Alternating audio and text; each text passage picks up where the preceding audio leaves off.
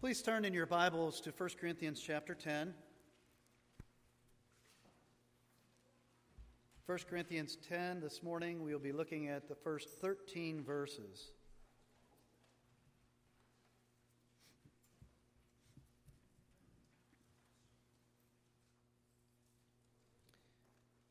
First Corinthians 10, verses 1 through 13. Hear the word of God. For I do not want you to be unaware, brothers, that our fathers were all under the cloud, and all passed through the sea. And all were baptized into Moses in the cloud and in the sea. And all ate the same spiritual food, and all drank the same spiritual drink.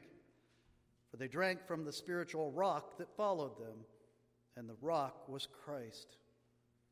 Nevertheless, with most of them God was not pleased, for they were overthrown in the wilderness. Now these things took place as examples for us, that we might not desire evil as they did. Do not be idolaters, as some of them were. As it is written, the people sat down to eat and drink and rose up to play. We must not indulge in sexual immorality, as some of them did, and 23,000 fell in a single day. We must not put Christ to the test, as some of them did and were destroyed by serpents, nor grumble, as some of them did and were destroyed by the destroyer. Now these things happen to them as an example, but they are written down for our instruction, on whom the end of the ages has come. Therefore let anyone who thinks that he stands take heed lest he fall. No temptation has overtaken you that is not common to man. God is faithful, and he will not let you be tempted beyond your ability.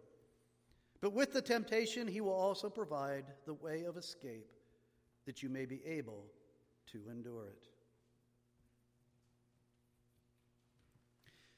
When my youngest daughter was 4 or 5 years old, we took her and my other kids to the Philadelphia Zoo. And if you've ever been there, in the big cats section, they have a part that kind of looks like caves, but they have like enclosures where the animal lives like in a large cave, but there's a large, thick window that separates you from the animal, and so you can see them and be relatively close to them and be relatively safe. Well, my 4 or 5-year-old daughter, Bethany, she decided to climb up on the ledge that was in front of the window and stood in front of the window on the ledge with her back towards the window. And she was smiling and waving at me, trying to get my attention.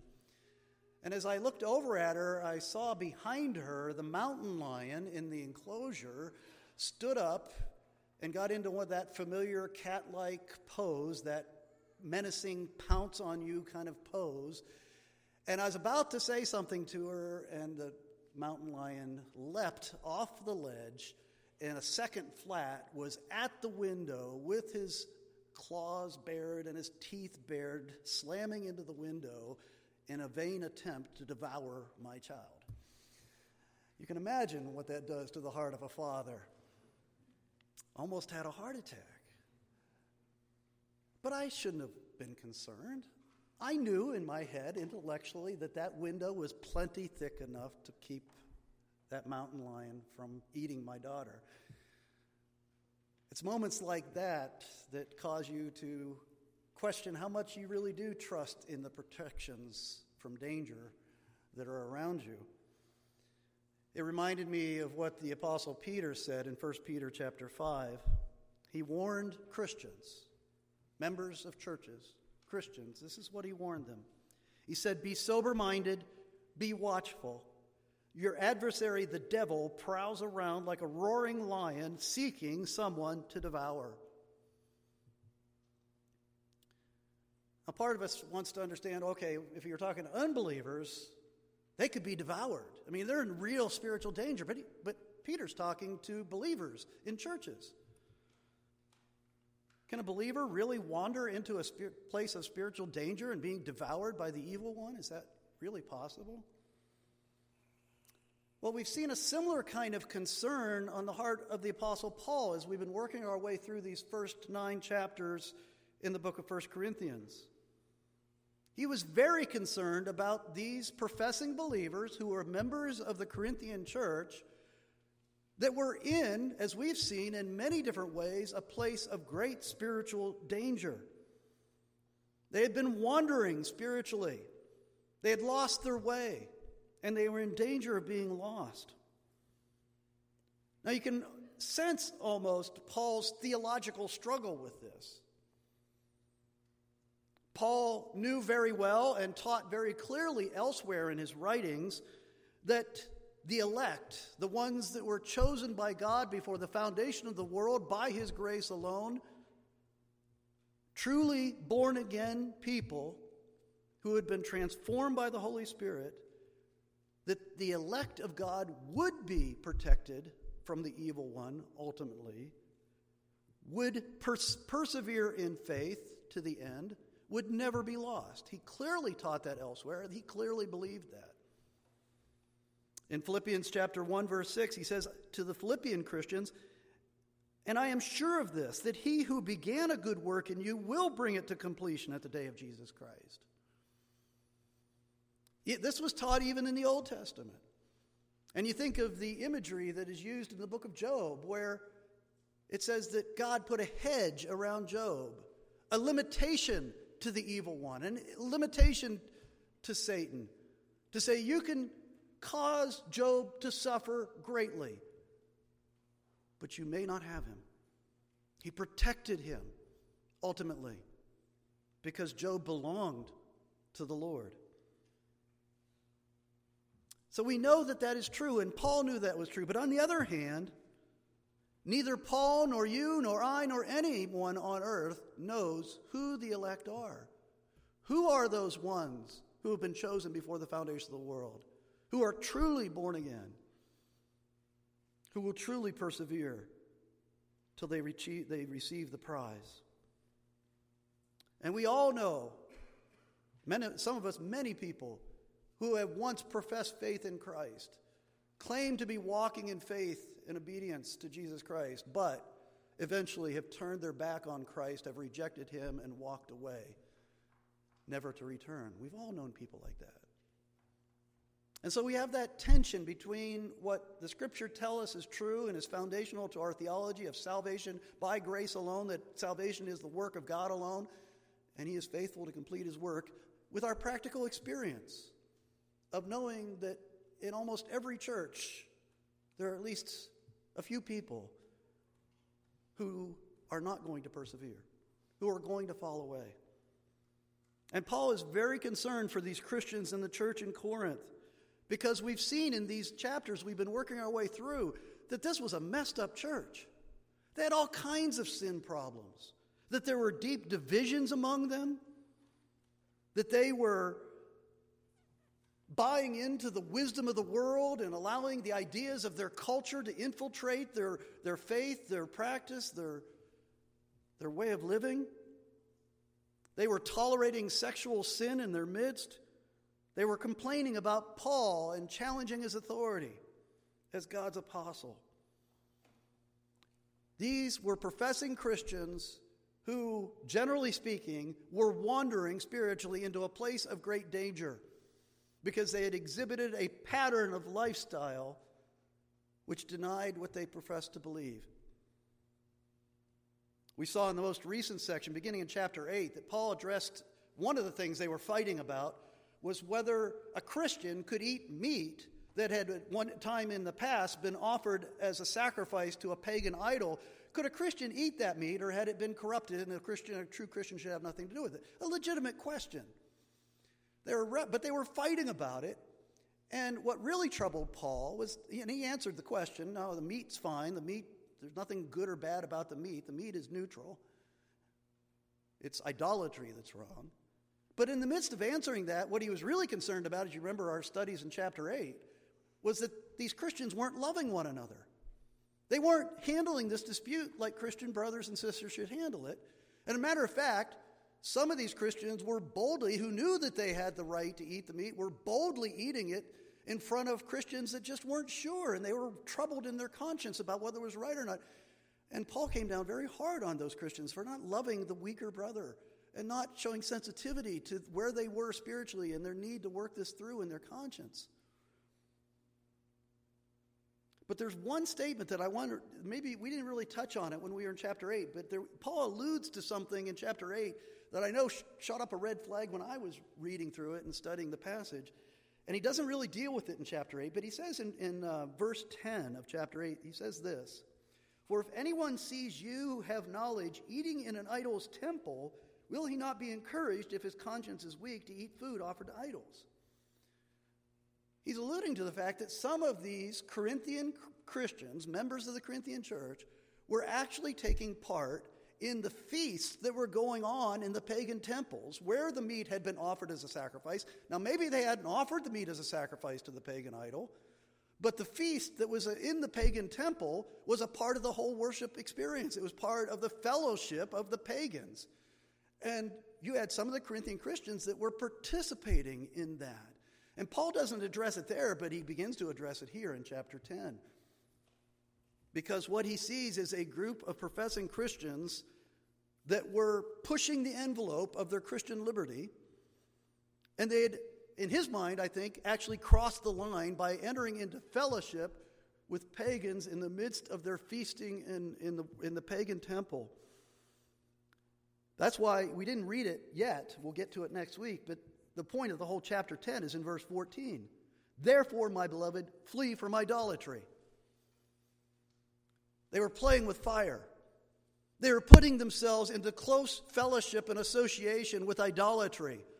And they weren't taking nearly seriously enough the extreme danger of idolatry as a temptation even to those who profess faith in Christ. They were like toddlers playing too close to the campfire, and Paul feared for their spiritual lives. So as we dig into the text here in the first half of chapter 10, I want you to be asking yourself this question. Are you in a place of spiritual danger in your life? I assume if you're here this morning that the vast majority of you, to one degree or another, profess faith in Christ.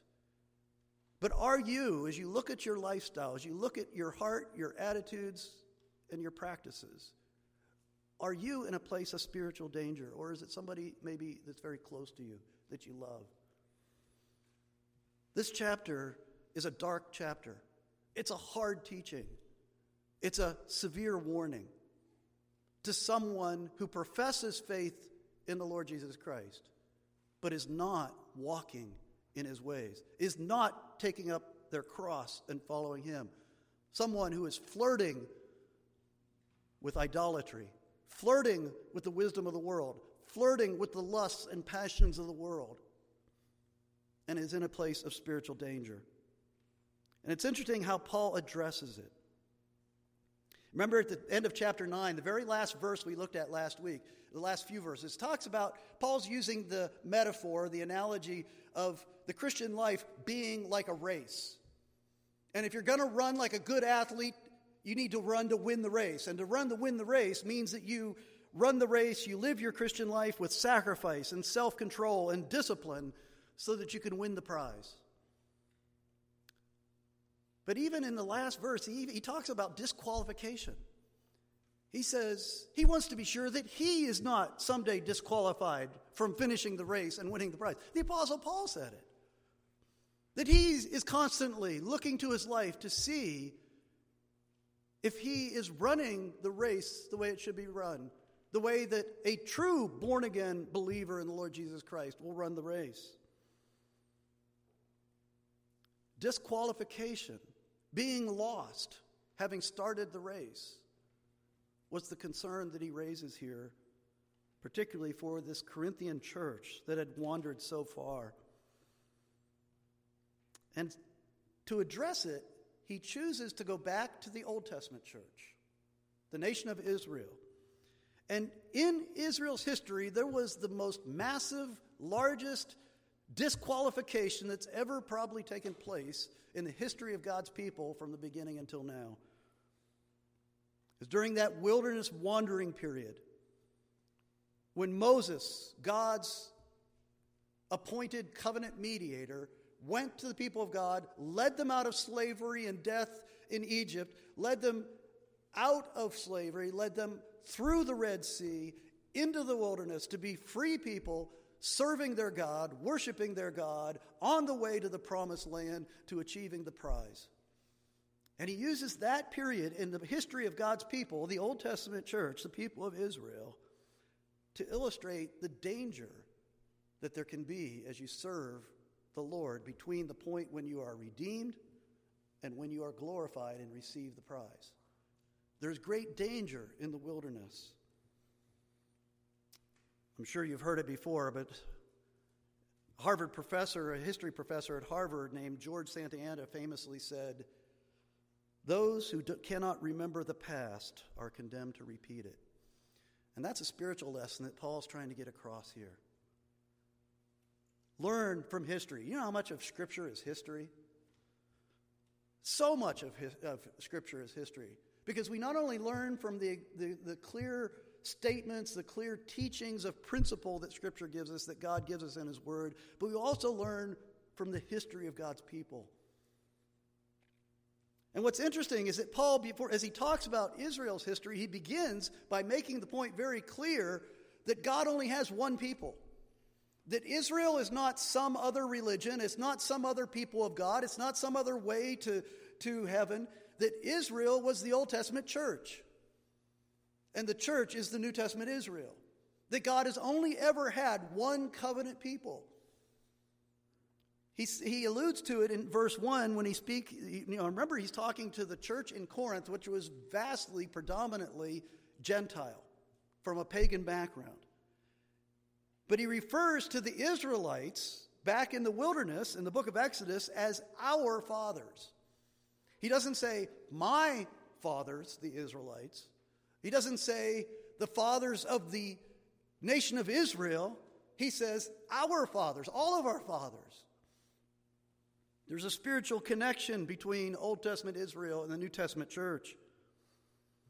We are one covenant people, united not by genetics, but by the covenant of grace, the promise of God to send the one ultimate mediator, the one redeemer who would deliver us from the real slavery, the slavery to sin and death, and deliver us through the spiritual wilderness of this fallen world into an eternal kingdom where sin and death and all that is corrupt is put away.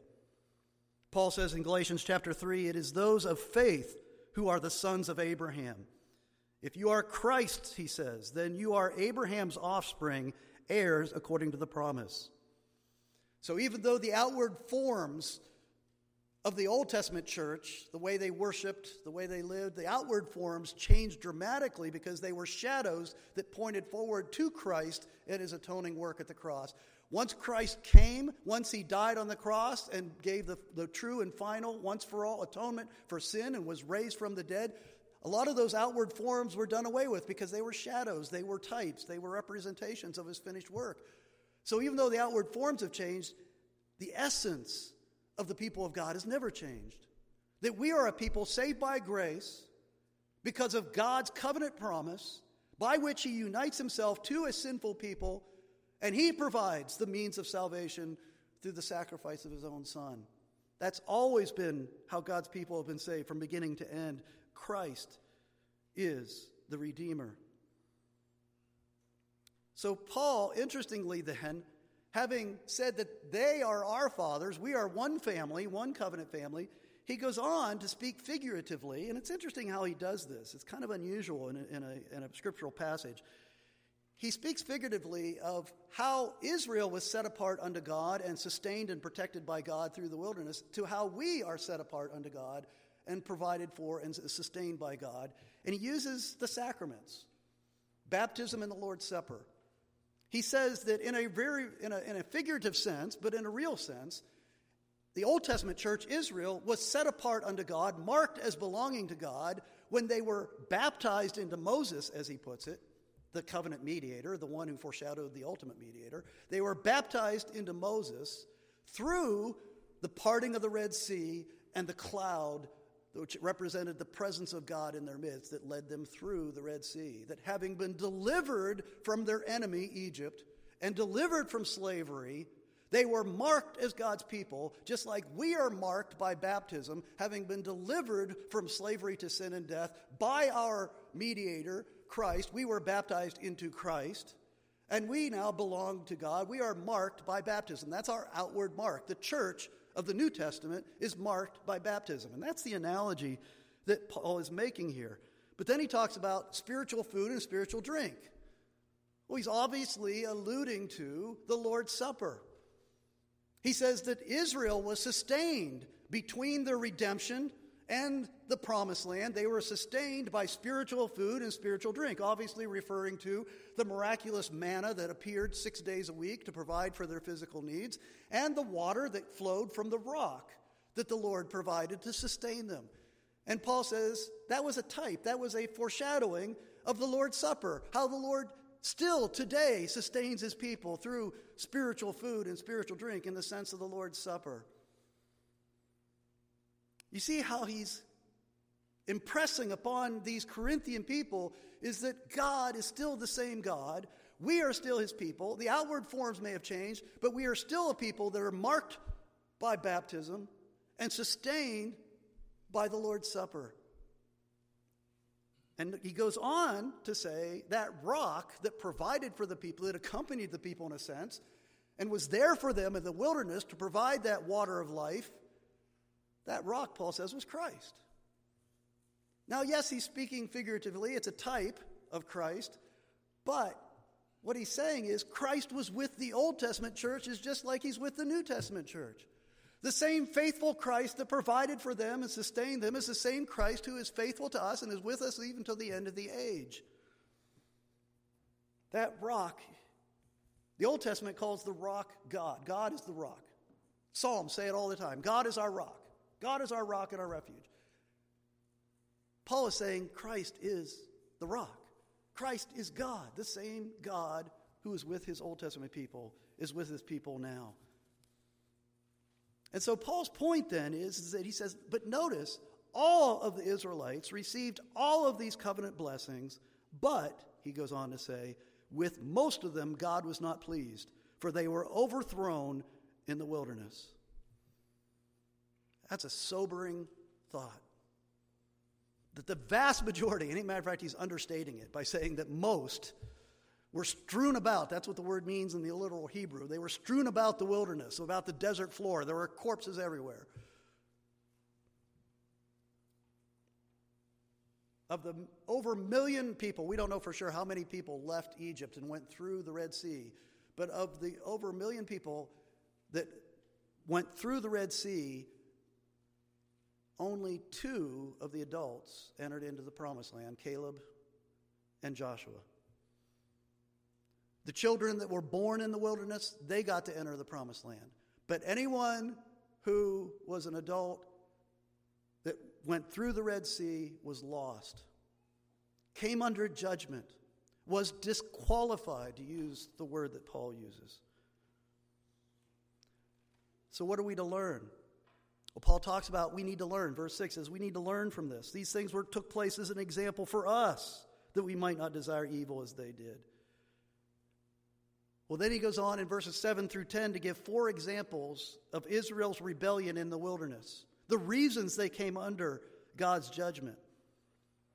And if you've been paying attention so far in 1 Corinthians, you'll know why he chose these 4 examples from Israel's history, because the sins that the Israelites committed in the wilderness were very much like the sins that the Corinthians were committing right in that day. The things that he was seeing going on in the church in Corinth. First of all, he brings up in verse 7 the big party that took place at the foot of the golden calf that Aaron built at the foot of Mount Sinai. While God was up at the top of the mountain receiving the law of God, the people of God were worshiping a pagan god around a golden cow, a golden calf that Aaron had created for them. They rose up and they partied and they played around the calf. You see the clear connection Paul's wanting them to make in their minds. They were going to the pagan temples in Corinth. And maybe they weren't involved in the actual sacrifices, but when they participated in the feast, they were entering into that false fellowship of a false god, and they were putting themselves in great spiritual danger. He said, just like the Israelites in the wilderness. 3,000 people were executed by the priests on that day in Israel. And then God sent a plague among the people. The second example that Paul refers to is the sexual sin that took place. Remember Balaam, the prophet, who had the donkey that talked to him? Well, that Balaam, later we know, led the people of Israel astray from Yahweh, their true God, to Baal, the god of the Moabites. And as part of leading them astray to false worship, he also led them to commit sexual sin with the temple prostitutes of Baal. And the people of God, again, came under great judgment, as Paul refers to there. 23,000 died under God's judgment. Paul's third example deals with testing God, testing him. Where God's people say, prove yourself to us, and then, and so that we might believe. They tested God by complaining about his provisions of food and water in the wilderness. And so in verse 9, Paul alludes to how God sent judgment among his own people by having poisonous snakes in their midst. And again, it was a type that was meant to point us to Christ. Because remember how God instructed Moses to create a bronze serpent, put it on a pole, and raise it up so that everyone who had been bitten by the poisonous snakes could look to the snake on the pole and be healed and be delivered. Jesus said, likewise, anyone who looks to me, I will be lifted up for the redemption of my people, and all who look to me will be saved. Paul alludes to that example to say, you're testing God. The way you're living, your attitude, you're testing God in Corinth. And then finally, he refers to another grumbling event that took place in Israel when God sent a destroyer, which means an angel of destruction, to bring great death. And commentators aren't quite sure which incident in Israel's history this refers to, but a lot of them think that it refers to when Korah and Dathan and Abiram challenged Moses' authority and basically said, we don't want to follow Moses and Aaron any longer, and basically therefore rejected God's authority because they were appointed by him. And on that day, 14,700 Israelites died in the wilderness. And again, the lesson to the Corinthian Christians is you are challenging God's authority when you challenge what he has given me to teach you, to tell you. When you challenge the word that I give you, you're not challenging my word, you're challenging God's word. So verse 11, Paul says, these things were written down for our instruction. We are to learn from these judgments that took place among people who professed to belong to God. I'm sure you've seen the parody of motivational posters that you'll see in offices sometimes, the parody that's called demotivational posters. And one of them has a picture of a sinking ship, and the caption under the ship is, it could be that the purpose of your life is only to serve as a warning to others. Well, that is not the only purpose of the Israelites in the wilderness, but it was a very important purpose of what they went through. It's for people who say, I'm baptized, I receive the Lord's Supper, I'm a member of the Church of God, but yet I can flirt with idolatry. I can associate with paganism. I can involve myself in sexual immorality. I can live by the principles of the world. I can think like the world thinks. But I'm okay because I'm baptized and I receive the Lord's Supper. That's to be like the Israelites who died in the wilderness. It's interesting, Paul makes the point that the rock that accompanied the Israelites in the wilderness was Christ. He's making the point to these Corinthian Christians, the same Christ who has said to you, I will be with you always, I am in your midst, is the same Christ who was with the Old Testament church back in the book of Exodus. That's the rock. The Old Testament says that God is the rock, like I said. God is the rock. Well, Jesus Christ is God the Son, and he was the rock that was with Israel, and he is the one who brought judgment against those who professed faith but did not live according to the faith.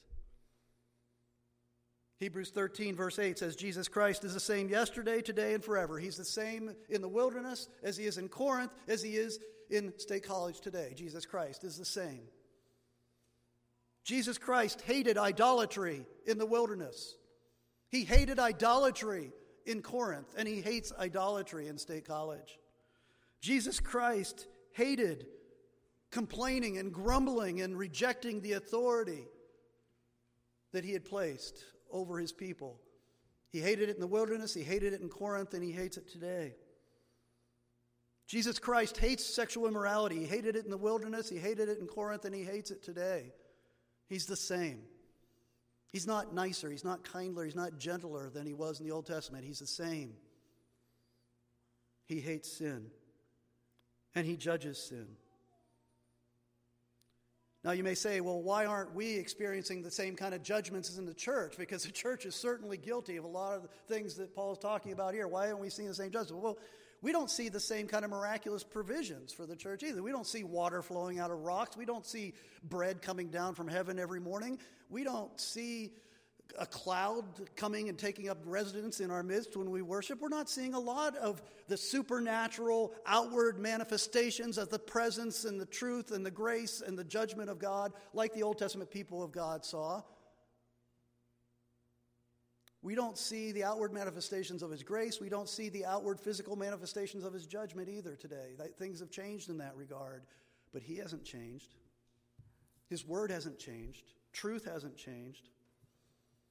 Matter of fact, we're under greater judgment if we reject God, become guilty of idolatry, give ourselves over to the ways, the lusts, and the thinking of this world. We are under greater judgment because Christ has come. In verse 11, Paul says, we are the ones on whom the end of the ages has come. We've received the fullness of the covenant promises in Christ. We've received the fullness of light of the Word of God in the new covenant church. Therefore, as Scripture tells us, everyone to whom much is given, much will be required. We've received so much more light than the Israelites did. And so our accountability is far greater. And so here's the hard message, the harsh message that Paul's getting across here in 1 Corinthians 10.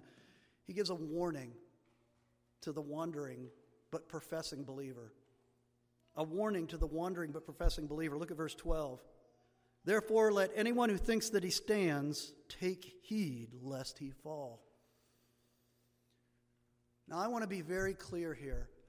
It is the normal state of the professing Christian to have assurance of salvation. In your normal walk of faith as a disciple of Christ, you should be sure that you are saved. You should be, if somebody says to you, if you're going to heaven, you should be able to say, yes, I am going to heaven. Well, how do you know that? Because Jesus Christ died for my sins and was raised from the dead for my justification. And he will complete the work that he began in me. It is the normal state for a believer to have assurance of salvation.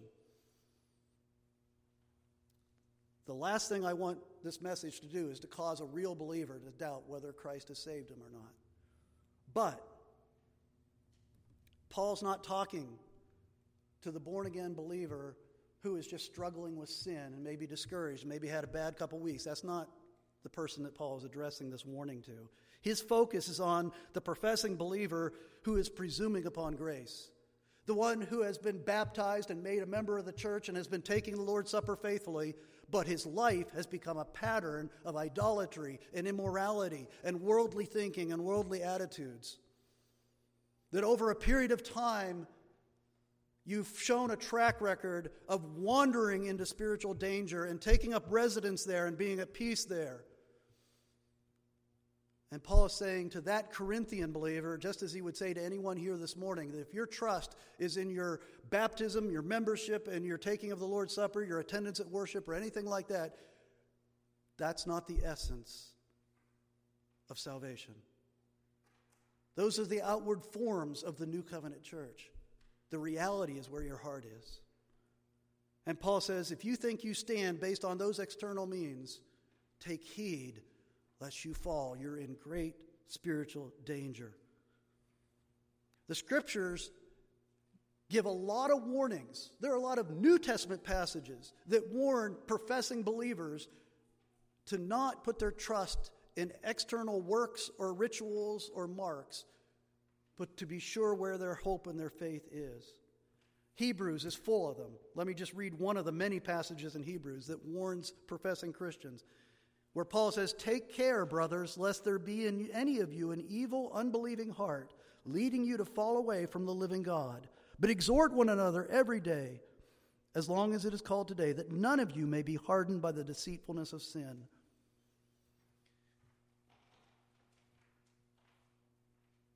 Paul, like all the rest of the New Testament writers, they are not afraid to afflict the comfortable in the church, to bring the word of God against those who are living in the name of Christian liberty, in the name of whatever, are living in the ways of the world and turning their back upon their Lord and Savior.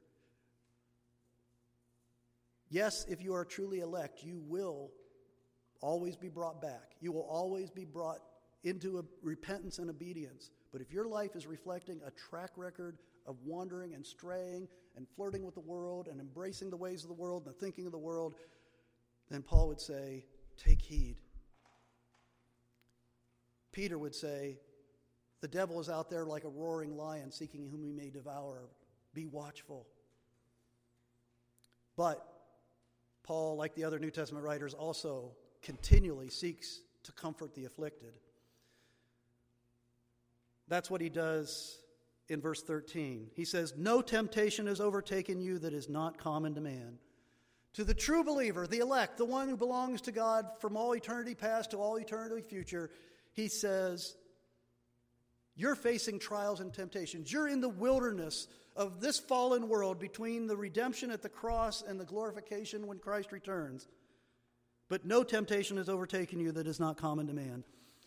Everything you're facing right now in your struggles against sin, in all of your failures, it's all common.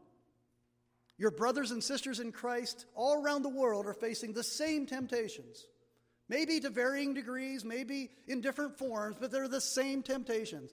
Every believer, all the way back to the beginning of the covenant of grace, back in the book of Genesis, every believer has faced the same temptations to sin. The forms, the outward forms will change, but the sin is common. And Paul says that to comfort you, to realize that you're not facing unique temptations. You're not being picked on by God as you have to face whatever it is you face in your struggle against sin. I remember when I was a young man, a new believer, and I'd get so overwhelmed in the battle against the temptation to sin. And I remember thinking, oh man, what's wrong with me? Why am I so tempted? Why is it hitting me so hard? Why, I felt like I was unique somehow in the degree of temptation, the kinds of temptations I was facing. And what that did is I would use that for justification to fall. Well, it's beyond me. I can't handle this. It's unique. God is picking on me for some reason. He's not protecting me. And Paul says, no, that's not true. It's common to all of us. As hard as it may be, it's common to all of us. But he doesn't stop there. He goes on to say the most important thing next. God is faithful. He says he will not let you be tempted beyond your ability. A physical therapist in the process of physical therapy will push you to the limits of what you're capable of. He'll push that joint, that limb, whatever it is that you're rehabilitating, he'll push it to the point where you feel like you can't take it anymore. And then a good therapist knows where that is and will stop and say, that's what you're capable of. That's where you need to get to again and again and again so that you can get stronger. And that's what God does with us in our sinfulness. We don't stop sinning when we come into the church. We don't stop sinning as born-again believers. But he is patiently, slowly, he is faithful. He is working in us to drive the old man out, to drive the sin out of our attitudes, our thinking, our lives. And he will push us. He gives us the ability. He gives us the faith. He gives us everything we need to fight that sin. But he'll push us to our limits, to where we are at this point in our spiritual journey, wherever we are. He'll push us to that limit, but he'll say, no more. That's part of the protection. That's part of that hedge that he gave to Job. He knew what Job could handle, how much adversity, how much temptation. And he would push him to the edge, but he would not allow Satan to devour him. He goes on to say, with the temptation, he will also provide a way of escape that you may be able to endure it. You can never say to God, I couldn't see a way out. I had to give in. There's always a way out. He always will provide. Call to him. He is there. He's that rock that was with Israel in the Old Testament. He's still the rock today that's with you. He is there. He hears you because he died for your sins. And he will answer. And just think for a moment as we close who that rock is. This rock, Jesus Christ, is the one who added to his divine nature a fully human nature. And he was tested and tried and tempted during his earthly ministry. But specifically, the greatest test he ever faced was in the wilderness and in the Garden of Gethsemane. But think about that testing in the wilderness. He had been fasting for 40 days. He was severely hungry, severely thirsty. He was in a barren, dry, ugly wilderness. And Satan, the prowling lion, came after him with all of his force, all of his tempting power. And he tempted Christ to grumble against God's provision and to distrust God's provision and to create for himself bread out of stones. He tempted Christ to test God by throwing himself off the pinnacle of the temple to prove himself, to cause God to prove himself so that he could trust him. Satan tempted Christ to turn back from his mission, to go the way of the world, to bow to him, and thereby avoid the cross. And Christ faced him down completely, absolutely, and never sinned even in thought, let alone deed. He faced the full fury of the power of Satan and remained perfectly obedient. This is the rock that's available to you as a believer. This is the power to overcome temptation. He faced temptation infinitely farther than you'll ever have to face it in this wilderness of this world. He conquered Satan and all temptation. He obeyed God perfectly, and then he went to the cross. And there he paid the full price that all of your failings, all of your sin, all of your idolatry, all of your sexual immorality, all of your worldliness, all of your grumbling, he died for all of it and paid for it in full so that you can be forgiven and restored to God and live for eternity, that you might gain the prize. That's the rock that we worship. That's the rock that we serve. That's the rock that will bring you through every trial and test and bring you into his eternal kingdom. Let's pray. Father, I don't know where everyone in the room is this morning. I pray and hope that all are truly in the invisible church as well as the visible church, that all are born again by grace, walking by faith in Christ, bearing their cross and following him. But Lord, there may be a few here who may think that they are Christians because they've gone through some of the outward forms, but yet in their heart, in their attitude, their way of life, are still caught up in the idolatry and paganism and lusts and grumblings and rebellion of this world. Lord, I pray that if there's anyone here in that state, that they would understand the place of spiritual danger that they're in, and that they would come to the rock. They would come to Christ, the rock that was cleaved for us, the one that paid the price and provided forgiveness and reconciliation. And for those that are truly born again, that truly love the Lord Jesus Christ and are secure in him for all eternity, I pray that if they're going through a difficult time, if they're in a time of doubting, if they're in a time of struggle with sin, I pray that they would look to Christ, that they would get not only the example, but the inner strength that can only come from him to repent, to turn in faith, and be restored and renewed. Thank you for Christ. We pray in his name. Amen.